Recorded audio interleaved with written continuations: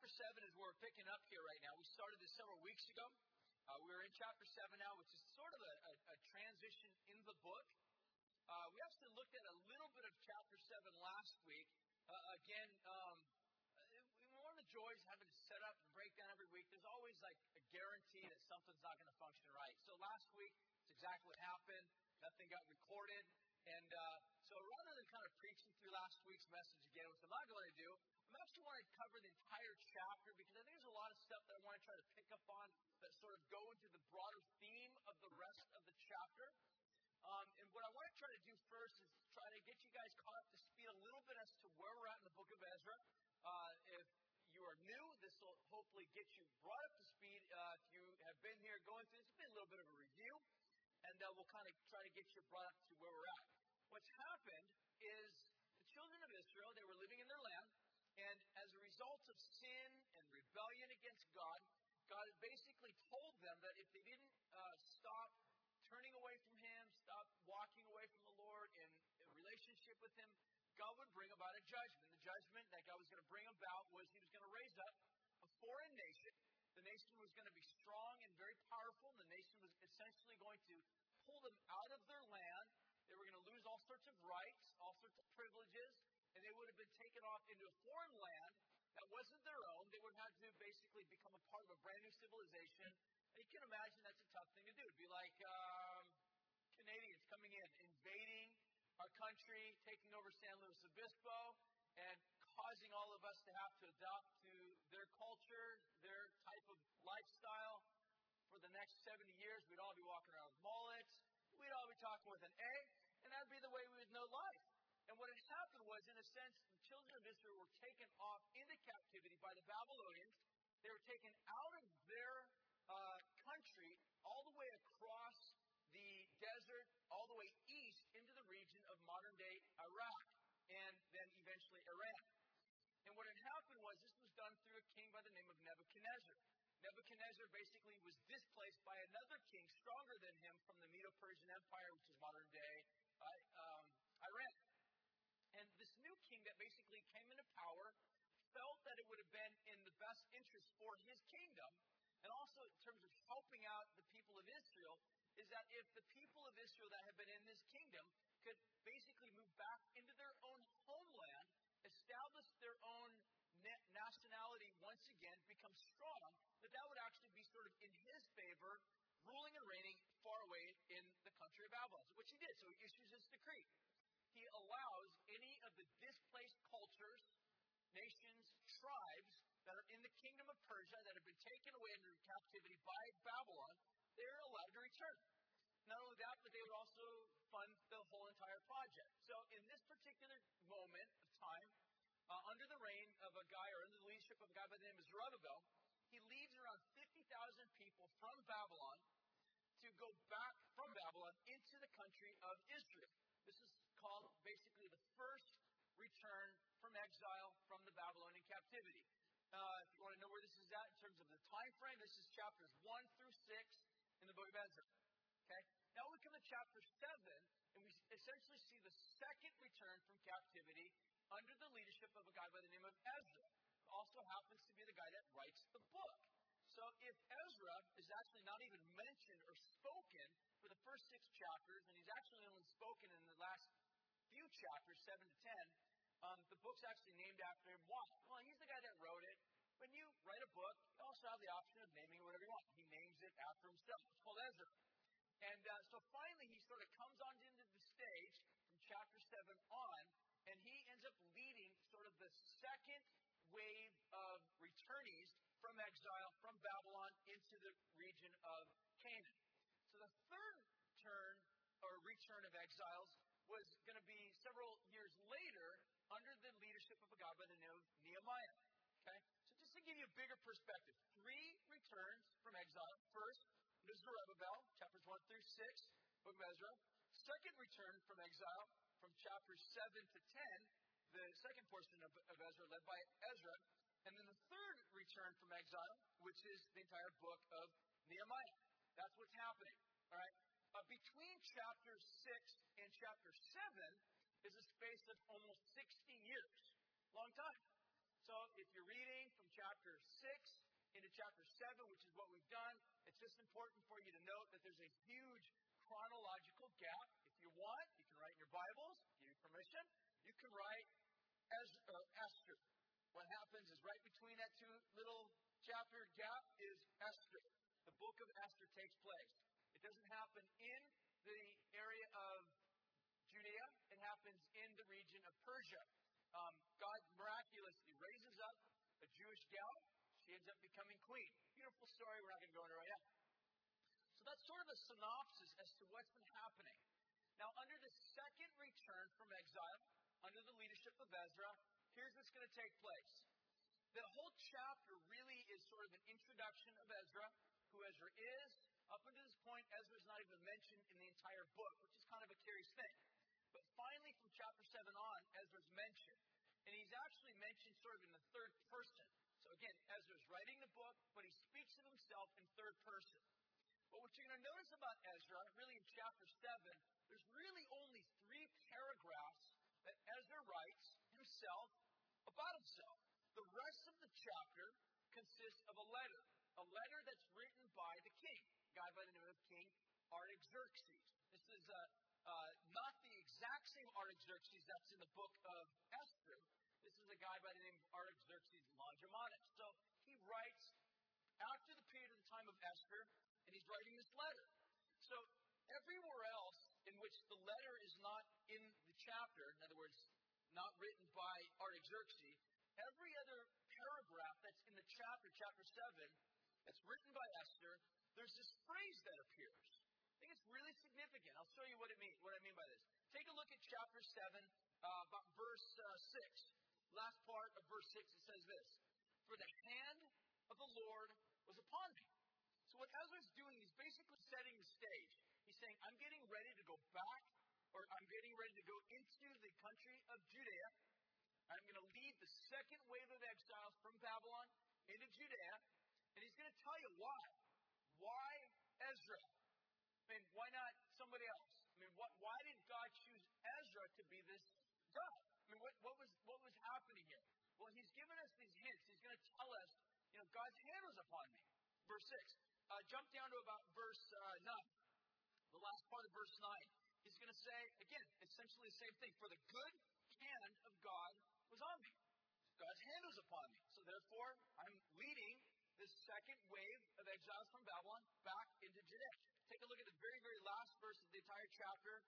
It says this: I took courage, for the hand of the Lord, my God, was upon me. So you kind of get the idea of what I'm trying to say. I'm looking for themes here. The theme that you're basically picking up on is this, is that God is choosing a man, a servant, a faithful man, to lead the people of Israel out of the second wave of exile into the land of Judea. And he's doing so through a guy like Ezra. So what's going to happen from this particular point is this is, again, in sort of the stage or the chronology of events that's been happening. All of this is sort of taking place out of a revival. God shows up, some 60 years earlier. He falls upon this guy named Zerubbabel, this guy named Joshua. He's a high priest. And all of these other wave of immigrants that leave Babylon come back into the land. They build the temple. The temple's built. They're offering sacrifices to God. In other words, this is a huge nationalistic / religious movement of God. That's what's happening. And we've been looking at this over the past several weeks. That what's a curious thing is that this revival doesn't just last for a number of weeks or a number of years and then fizzles out. We're talking for 60 years this thing's sustained. So much so that there's a second wave, or second generation, or third generation, in this case Ezra, who's moved by God to leave everything that he has in Babylon to make his way back into the land or make his way into Jerusalem to be a part of this movement of God. So what we're trying to say is that there's this sort of sustaining movement of God. The work of God is going on. It's continuing. It's happening. It's this unstoppable force that is at work by the power of God. One of the prophets, Zechariah, says this. This movement of God, he summarizes it like this. This movement of God, it's not by might, it's not by power, but it's by my Spirit. One of the famous verses. And his point is that God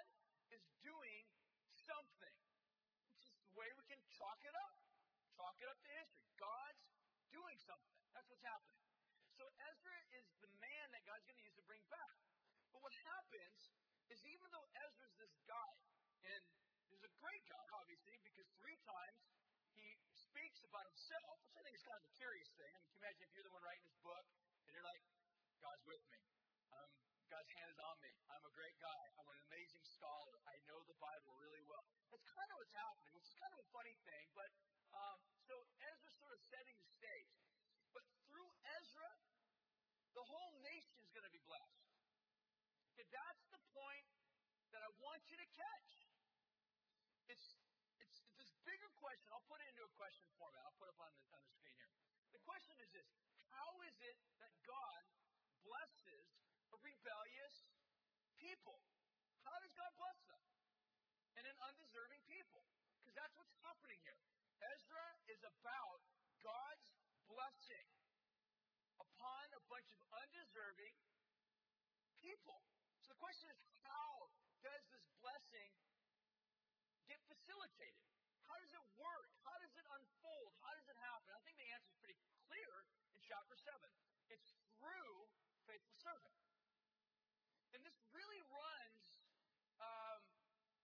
in harmony with the rest of the Bible. Whenever God is going to bless a nation or a church or a region or a city or a state or whatever, God always does this really by raising up a servant. Starting with Abraham as an example. God says to Abraham, I want to bless a planet. So here's the way I'm going to do this. I'm going to call you. You're going to be faithful.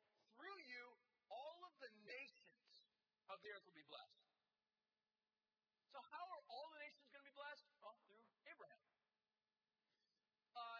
The people of Israel, fast forward several hundred years, people of Israel are in captivity in Egypt under the oppression, under the whip and the scourge of the Egyptian people, and they cry out to God. Are they a worthy, deserving, God-centered nation? Not really. They're not loving God. They're not really concerned about God. They just want to have the pain stop. That's really it. They don't really care so much about obeying God, loving God, serving God. They just want to stop having whips on their backs. That's about it. So how does God, who is a blessing God, how does he bless them? Answer, he raises up a Moses. Moses becomes this facilitator of blessing. Joshua, how does God get the people of Israel out of wilderness into the land of Canaan and bless them? Answer, Joshua. So you guys get the picture I'm trying to make? The means in which God, throughout the biblical theme, the way that God brings blessing and life and victory into a bunch of undeserving, rebellious type of people is through a faithful servant. That's what we're going to see here in chapter 7. So with that, what I want to do is I want to jump in. I want to kind of further ask a couple other questions, because as we begin to look at this, you're going to basically begin to see some criteria or some evidences or examples of what these type of people really look like. In other words, what does a faithful servant look like? How do they act? What defines a faithful servant? All right? Again, if God's blessing is facilitated through a faithful servant, the question we want to ask is, what is a faithful servant? How does he act? What does he look like? What does he do? Those are the questions we want to ask. So there's basically 4 things I'm going to look at as we kind of make our way through the chapter that I think are significant and that sort of point to the means by which God blesses these sort of quote-unquote faithful servants to bring about greater blessing to the world. Okay? So here's the first one. As I look at this in a chapter, begin at verse 1. The first thing I notice is this. God tends to bring his blessing to these quote-unquote faithful servants almost exclusively in the Bible through family lineage. Okay, so family lineage counts. I'll give you an example of what I mean. We looked at this a little bit last week, and last week I looked at it from a different angle, and I talked about how this concept of family lineage was important and significant because God used this family lineage, which Ezra came from, as a means to just bring about this next generation, sort of sustain revival or blessing to the next generation. We talked about, really in short, I just yelled at you men for a while, about making sure that you carry on a godly lineage, godly heritage, all right? Don't just be a typical dad in America that's just concerned with your job and you don't care about hanging out with your kids, loving them, sharing the gospel with them, imparting Christ into their lives, and being a good husband that just knows how to love and dwell with humility and leadership with your spouse. That's what I yelled with you about for a while last week. I'm not going to do that this week, all right? What I want to do this week is I want to try to understand this concept of God's blessing through the faithful servant in terms of how it's connected to family lineage. Because for some reason, Ezra wants us to know this.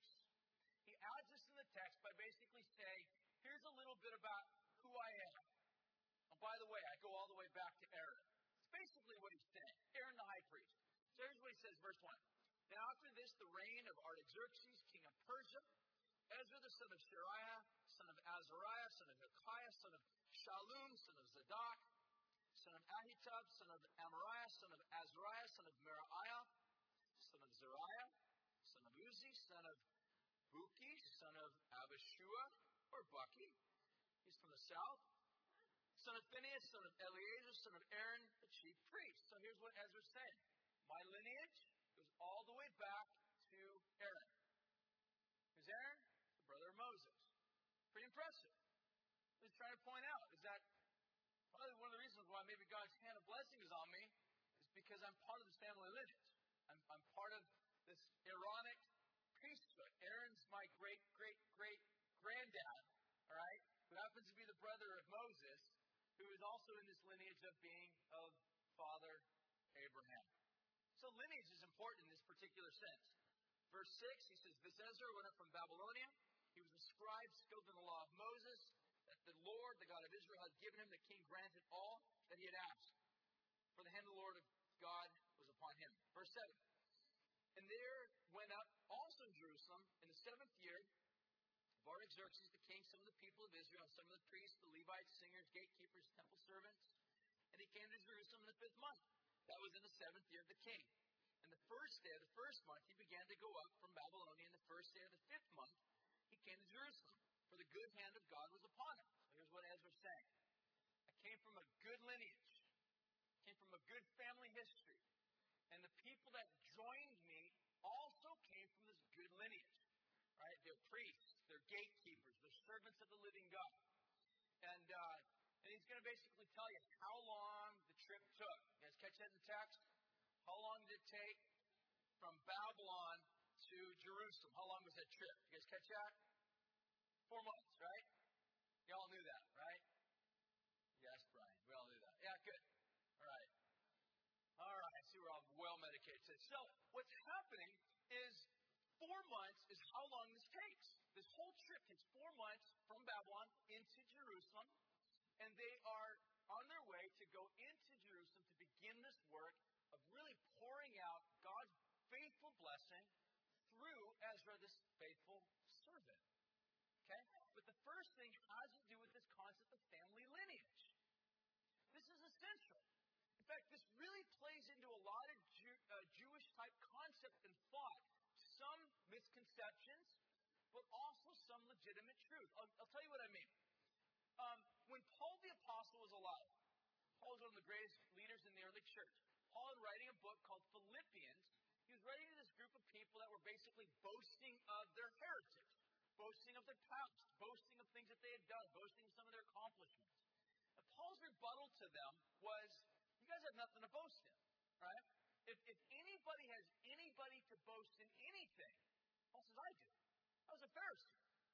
And a Pharisee was, sometimes we think of Pharisees as the bad guys, right? They're the ones with the black hat. Jesus has white hat. They're the bad guys, right? They come on the scene, everything just shifts into minor tones. The music in the background, right? That's so. In fact, there were a lot of Pharisees that were very good, godly people. Nicodemus happened to be one of them, right? He followed Christ in the dark. He was embarrassed in some ways because of the system that he was connected with. Joseph of Arimathea was believed to be part of sort of the Sanhedrin or a Pharisee. Paul was a Pharisee. Paul says, I was of the order of the Pharisees. But then Paul goes on to say, I was a Hebrew of the Hebrews. I was born of the tribe Benjamin. Right? For us non-Jewish people, we're like, so what? Benjamin, what's up with that? Well, Benjamin happened to be the royal tribe, all right, in Israel. The very first king came from the tribe of Benjamin. His name happened to be Saul. Saul, right? He's the first king of Israel. So Paul's saying, you guys want to talk about boasting? If anybody has the right to lay boast to their background, I do. I'm a Pharisee of Pharisees.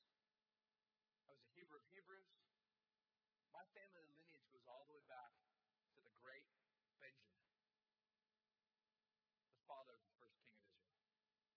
And Paul's like, look, I count all that stuff rubbish. It's not what I hold on to.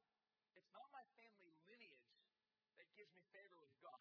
It is a family lineage, but it's not my family lineage. I'll give you one more distinction of this. And what I'm really trying to do is to show you there's a tension in this. Because on the one hand, I'm trying to say is family lineage is absolutely essential to God's blessing. On the other hand, I'm trying to say that human family lineage is not essential. It can actually be misleading. Right? You got the religious Pharisees. Jesus is in dialogue with them. He's talking with them. On the one hand, they're saying, listen, we are of our father Abraham. And Jesus is like, a little bit of fine definition I got to add to that. Abraham is not your father. Satan is. All right? A little bit of correction there. All right? You're wrong. Satan's your dad, not Abraham. What is he saying? And what's happening there? The religious leaders are saying, listen, we have favor with God because of our family lineage. Jesus says the problem is you are falsely depending upon your historical background to somehow make you right with God. You know how we do that in our culture? Is we say stuff like this. You know, grandma was a great Christian. She loved Jesus. She tithed a lot of money.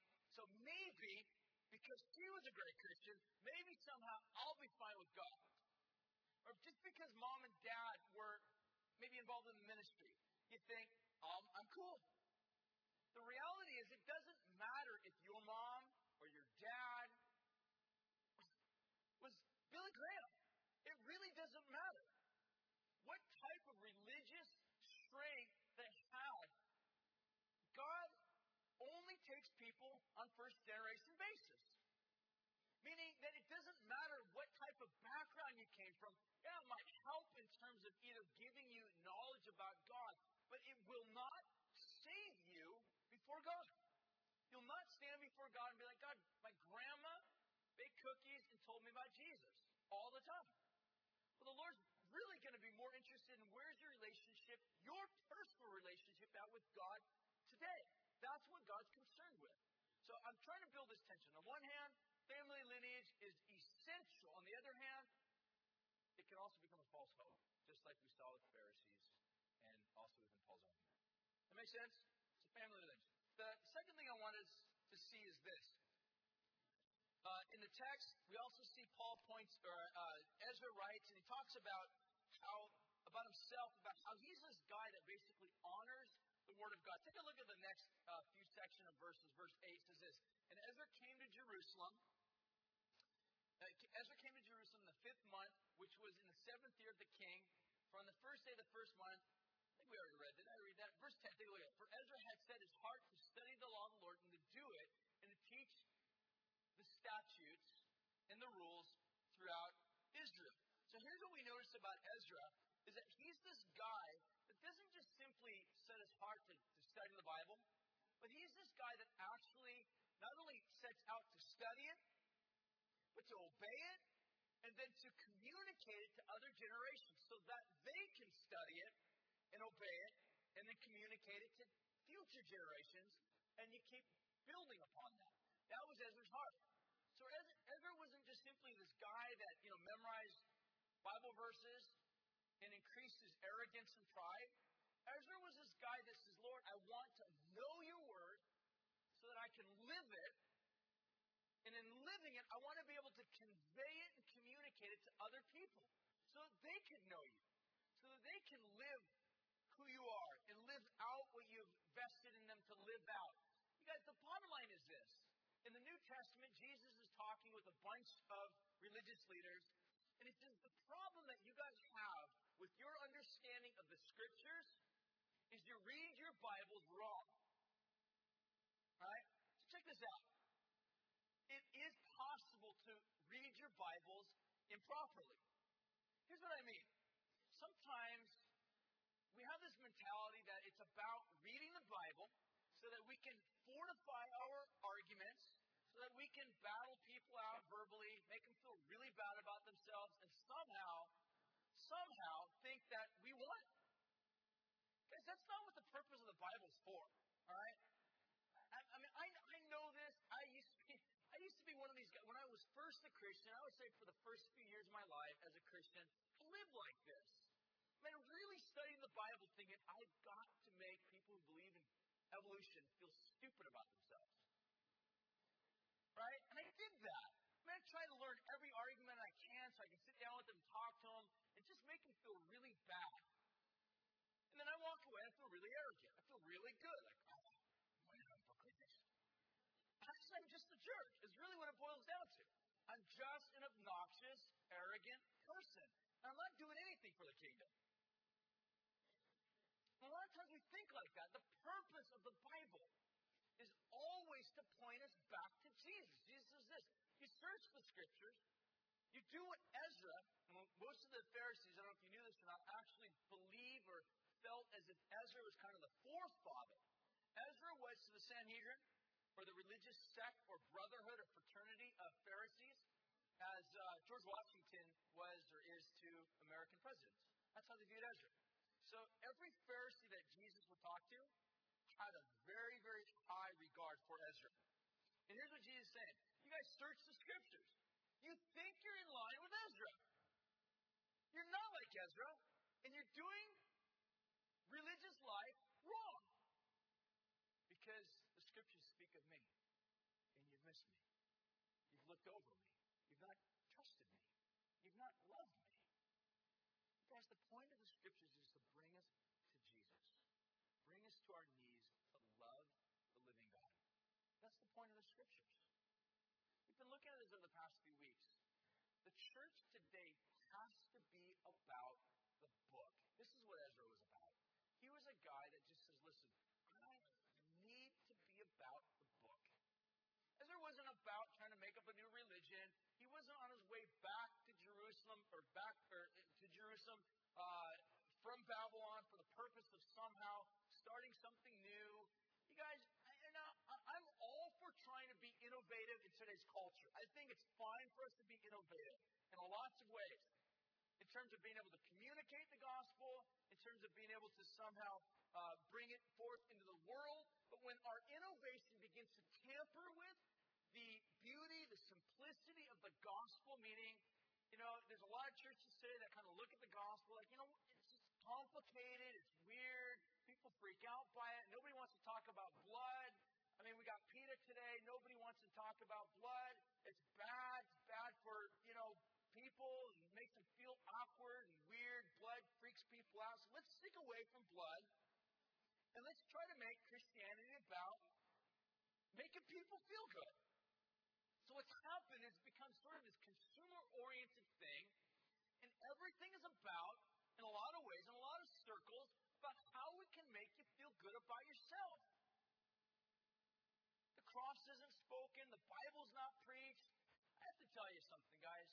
I am so stoked to be able to be a pastor at this church. I love our church. I really do. I was with my wife a couple weekends ago. We had celebrated our 18th wedding anniversary, and we were up in Monterey, and we stayed up there, and we were just talking. We got 15 years of history that we are going to be moving into here in San Luis. And I'm just like, you know what? I love our church. I love the people in our church. Some of you guys bother me. Some of you guys do stuff. But for the most part, I love you. And, the bottom line is this, is that what I love about you guys is you guys are hungry for the Word of God. You guys are hungry for Jesus. I get so stoked when I come and you guys have Bibles. You might be like, what else would you bring? Like, what else would you bring? I'm glad you asked that question.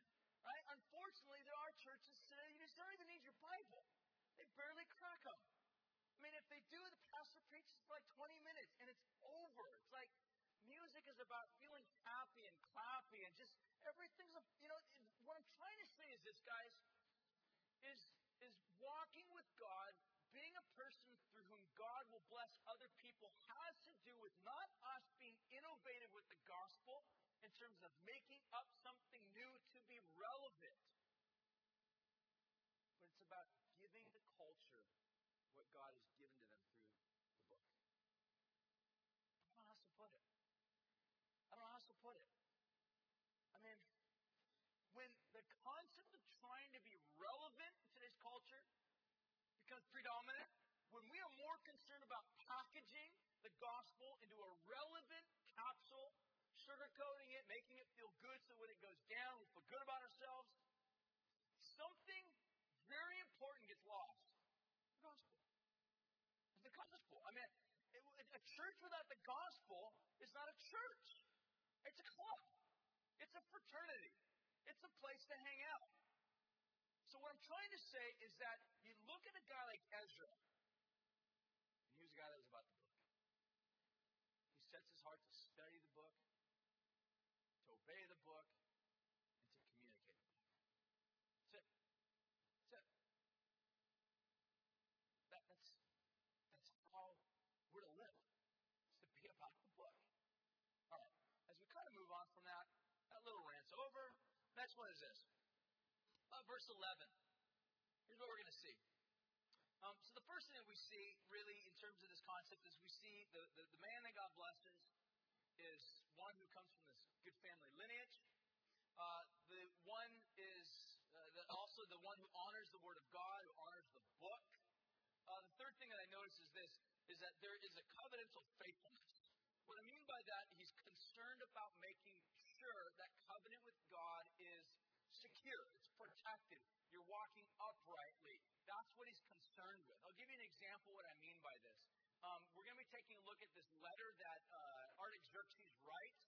But what I want you to notice in this letter is Artaxerxes writes this letter really for one purpose. The whole point of this letter is to go to Ezra, because Ezra's going to leave Babylon. He's going to go into Jerusalem. It's going to take him 4 months to get there. But on his way there, when he finally comes to the city of Jerusalem, I'm assuming Ezra's never been there, there's going to be people that are going to ask him, what are you doing here?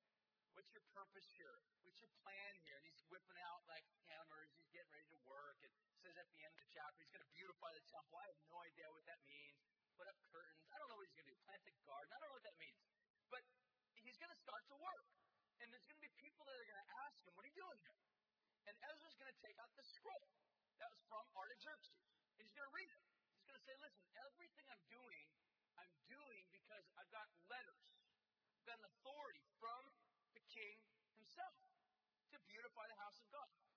And what you're going to find in the letter is Artaxerxes' whole intention behind this letter is to basically say, we will give you everything you need to plant this church within the city, give you everything you need to make sure that you have the authority, to make sure that you have the funding, to make sure that you have the abilities to build a strong church of people who are faithful to their God. It's really what the whole letter is about, in summary. I mean, Artaxerxes, and this is phenomenal. You're like, wait a minute, a pagan king wishing for the church to be very healthy? Yeah, that's exactly it. You're like, that's amazing. And that's exactly what Ezra says. I mean, like verse 26, Ezra's like, I'm blown away. All right? That's my translation. He's like, I'm absolutely blown away. God is with us. Because he uses a pagan king to make sure that we are being faithful to the covenant of God. That's what the whole that's what this whole letter from Artaxerxes is about. He wants them to be strong.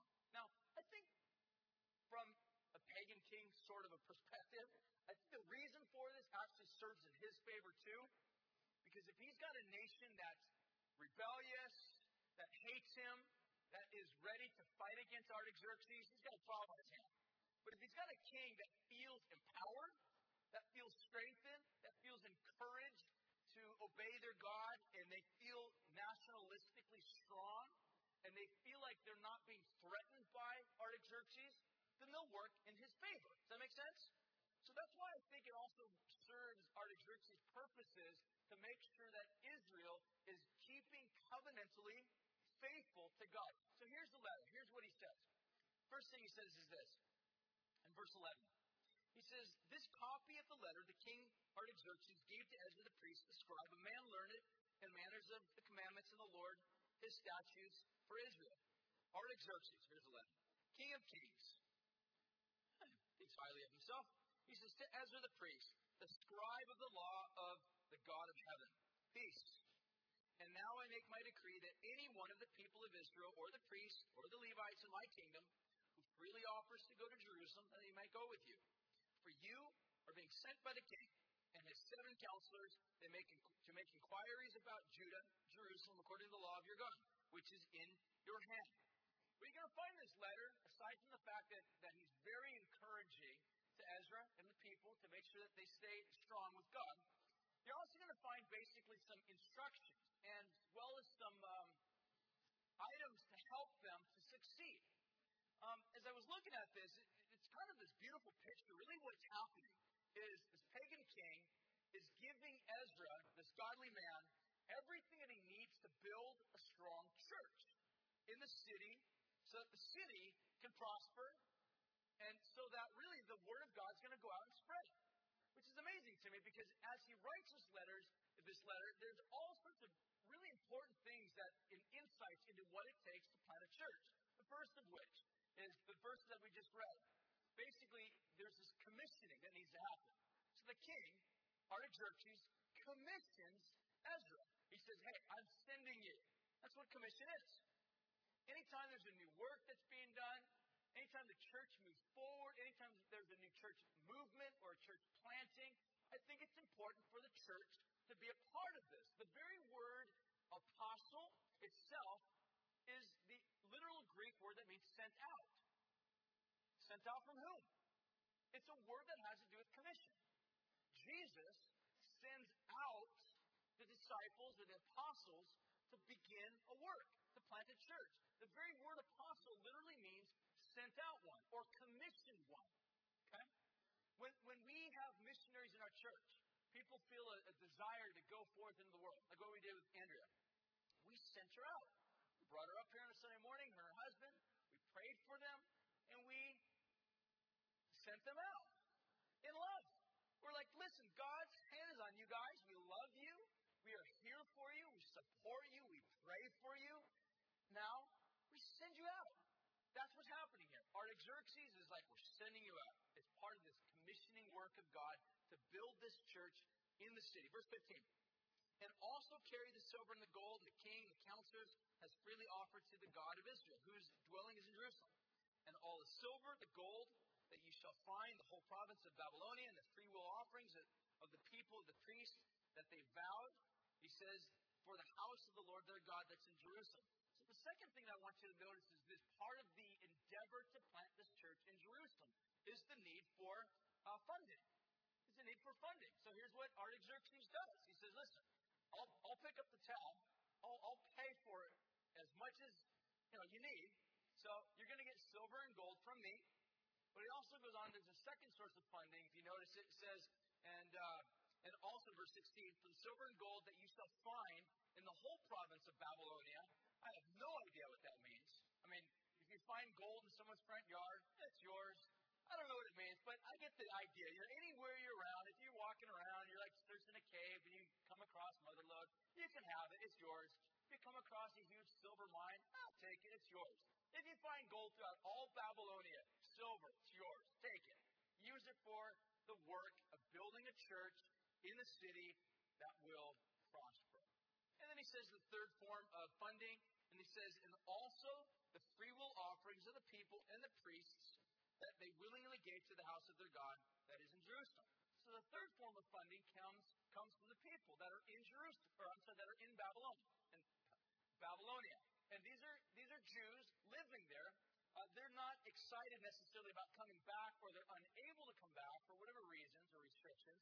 But they realize even though we can't go back to Jerusalem or be a part of this movement of God there, we're going to fund it.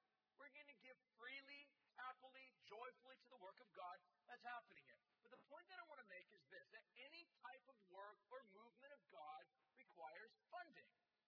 I'm certain that you guys woke up and thought, you know what I really want today is I want my pastor to talk about money. Well, I'm here to bless you. All right? So the point that I'm trying to make is this. Any work of God requires money. It just does. It just simply does. It has to. And even in the early church, they needed money. There were Christians in Jerusalem that were suffering. Paul's out throughout Corinth, and he's taking love offerings for people that are suffering back in Jerusalem. He's like, listen, the work of God's happening. We need you guys to help. The bottom line is this. Whenever there's a work of God, there needs to be an attitude that says, how can I help? Where can I serve? How can I give? How can I give joyfully and happily to the work of God? All right? Some people might be like, is he talking about the tithe? No, I'm not. Because here's the problem. When we start talking, especially in Westernized church, we were like, tithe. Here's what we're talking about. We're like, give me the bottom line, what I owe, I'll write the check, and be done. That's not what I'm talking about. Honestly, I think to some degree in the Westernized church, the concept of tithing has destroyed our understanding about biblical economics. We think about just giving God 10% and that's going to appease him. Like he's some grumpy old man that unless he gets his money, he's just going to be angry with you. That's not how it works. That moves us into the third thing that I noticed that Ezra is basically encouraged by King Artaxerxes to do. It says this in verse 17. With this money, you shall, with all diligence, buy bulls, rams, lambs, grain offerings, to offer drink offerings, and that you shall offer them on the altar of the house of your God that's in Jerusalem. Verse 18, whatever seems good to you and to your brothers, do with the rest of the silver and the gold that you may do according to the will of your God. The vessels that have been given to you for the service of the house of your God, you shall deliver before the God of Jerusalem, and whatever else is required for the house of your God, which falls to you to provide. You may provide it out of the king's treasury. I, Artaxerxes, the king, I make a decree to all of the treasurers in all of the province beyond the river. I imagine, these are like, I have no idea, but my mind thinks of like this. There's like these little way stations, or maybe there's like bankers in there, I don't know.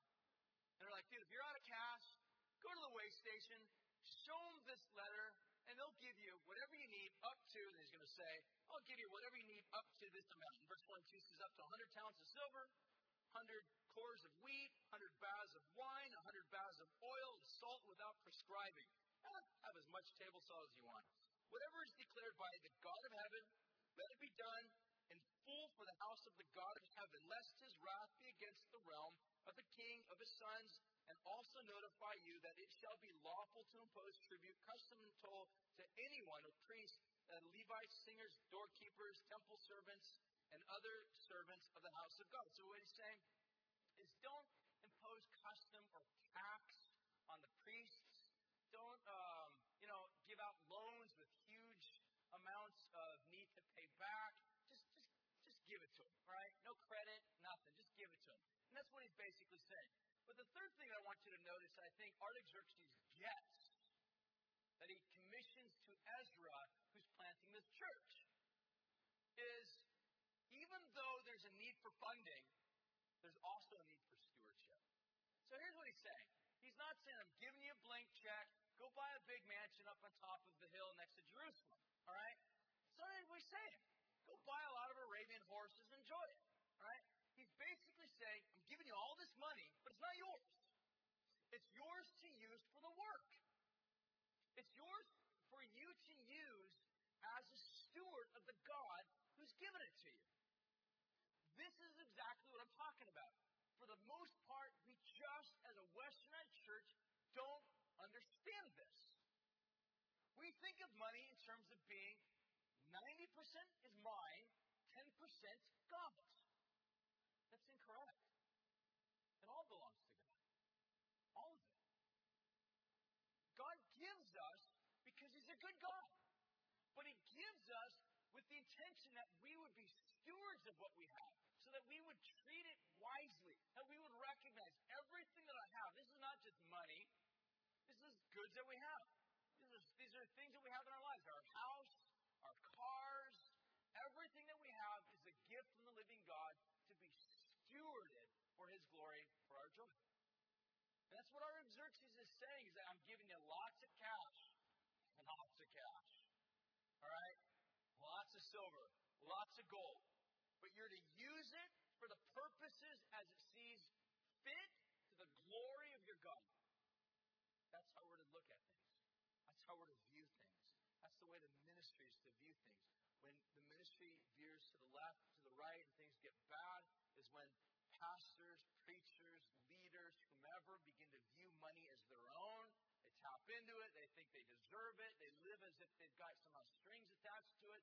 That's where things go awry. That's where people get all freaked out about money. That's why we, by and large, as American people, anytime someone starts talking about money and he's up in front of people as he's a pastor or whatever, they start tuning out thinking, oh no, oh no, here's where we're going now. You know, we're not going to do an offering. I don't want your money. I just want you to think through this bigger concept of what it means to be a steward. That's what's happening here. Ezra says, all the money is yours to be stewarded as it sees fit to glorify God. Last thing is this, verse 25. I notice in this little letter. He says, and you, Ezra, according to the wisdom of your God that's in your hand, appoint magistrates, judges, who may judge all the people in the province beyond the river, all such as know the laws of your God, and those who do not know them, you shall teach. Whoever will not obey the law of your God and the law of this king, let judgment be strictly executed by him, whether for death or for banishment or for confiscation of his goods or for imprisonment. The last thing that I think is important that Artaxerxes commissions to Ezra as he plants his church, he says, you guys got to appoint leaders and establish systems. Because as this work begins to progress, there are going to be people that don't know about your God. Right? That's what I'm saying. There are people amongst you that just don't get it. They don't understand the laws of your God. How are you going to bridge that gap? If you are going to be a faithful, covenant, faithful group of people, you've got to know God's book. And the only way that you're going to know God's book is if you've got leaders, magistrates, teachers, rulers, who can effectively, in a way, communicate these things to them. Does that make sense? The church needs leaders. This is the same thing that you see in the New Testament. It talks about Paul appointing elders in every church. Paul talks about in Ephesians, he says, God blesses the church with apostles and pastors and teachers to equip the saints for the work of the ministry. That's exactly the same idea, so that the church can be healthy. It's amazing to me that Artaxerxes somehow knew, in order for you guys to be a faithfully covenant type of a community, Ezra, you're the man. You got to make sure you appoint good leaders. Good, qualified leaders who love God, who know the book, who can pass these things on to other people so that next generation can be growing strong. That makes sense? Last thing I see is this. In the whole entire chapter, as we see in the last few verses. The last thing that I notice in terms of God's blessing being poured out upon sort of a group of undeserving, unfaithful people through a man, servant, is really through this concept of this favor with God. This guy's got favor with God. Again, that becomes so apparent throughout this whole chapter. Ezra's always talking about the good hand of God is upon me. Take a look at verse 27. He says this, blessed be the Lord, the God of our father. So he's stoked. He's like, gosh, God, Lord, you are so good to us. We're so happy that you have been so good to bless us with such an amazing letter from a pagan king, so that we can build a good, solid church in the center of a city, so that we can begin to demonstrate and show forth your greatness. He's really happy about this. And then he says, to beautify the house of the Lord God, that's in Jerusalem, verse 28, and who has extended to me his steadfast love before the king and his counselors and before the king's mighty officers. He says, then I took courage, for the hand of the Lord my God was upon me, and I gathered leading men from Israel to go up with me. So here's what Ezra's saying. So I'm just so happy that God's been so good to us. But then he goes on to say, he says, what's so amazing to me is that God has extended his steadfast love over me. Such an amazing picture. Here's what I want you to catch with this. The word that he uses there for extend It's the Hebrew word natah, N-A-T-A-H, to extend. It actually comes from a couple root words, which means to basically pitch a tent.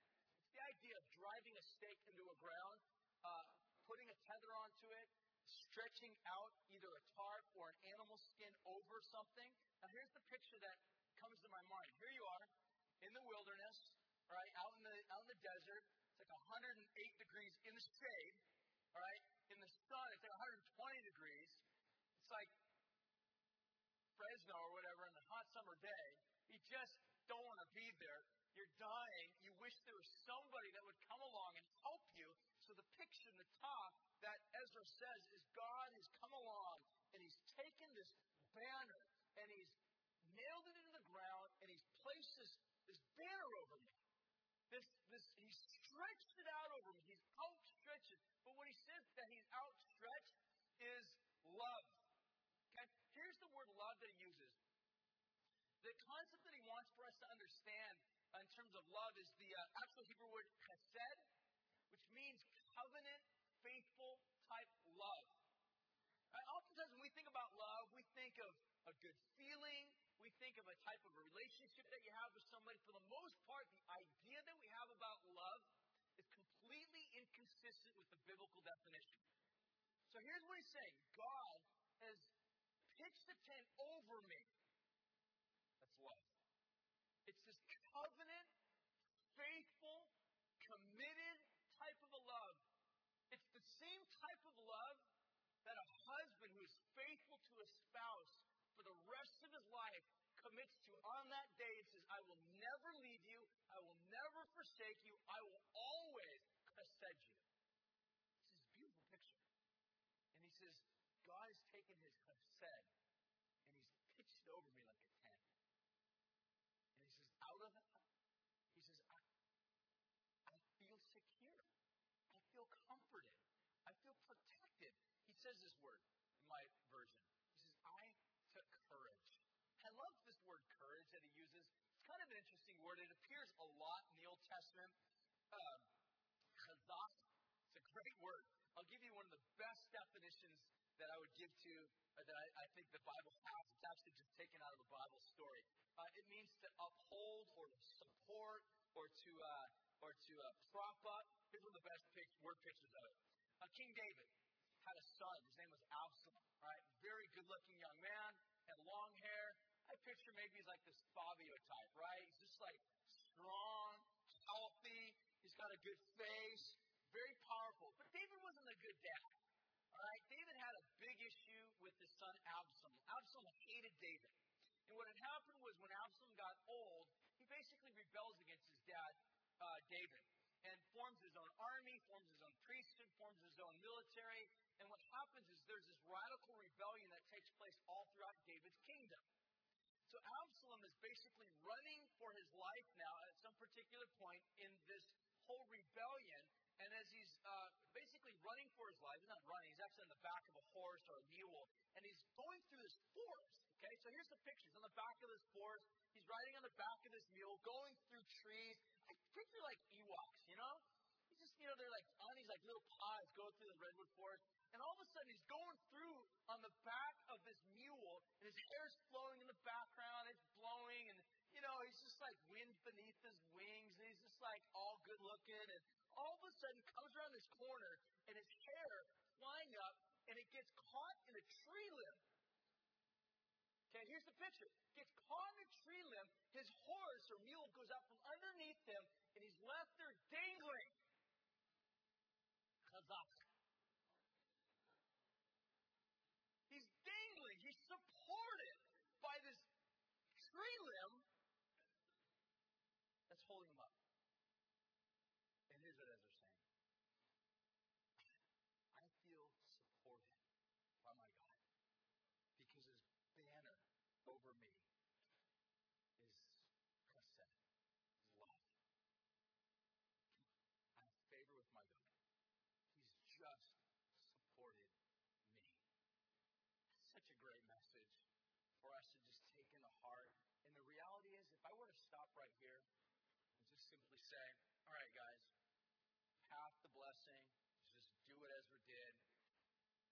great day.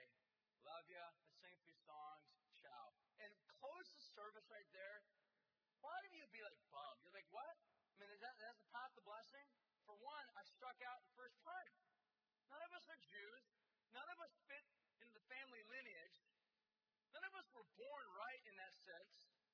None of us can look at our background and say, that's a great family life. I think most of us would look at a family and just say it's dysfunctional at best. So if the whole idea, the concept of family lineage is important, most of us struck out first time. The second thing he goes on and talks about this whole idea that he is committed and devoted to the Word. Now, I think Christians need to be devoted to that. But the bottom line is this, is if our righteousness, if our right standing with God, if our blessing from God was dependent upon our faithfulness to the honoring of the Word of God, we'd all fail. Because we don't love the Bible enough. We don't live it out properly. We have our own little perversions of it. We have our own ways in which we view it and we think about it that is completely inconsistent with the Word of God itself, contradictory. My point is this, we just don't simply live it out properly. Strike two. I mean, if we look at it even further, how good are we doing on the covenant? How good are you doing being faithful to God? I mean, most of us are just like, I fail. Right, we all fail. The Bible talks about this as we have all fallen short of the glory of God. All right, so the whole point that I'm trying to make is this. How can we obtain God's blessing? How can we be a people, a nation, a body, a group of people that have received or obtained the blessing of God?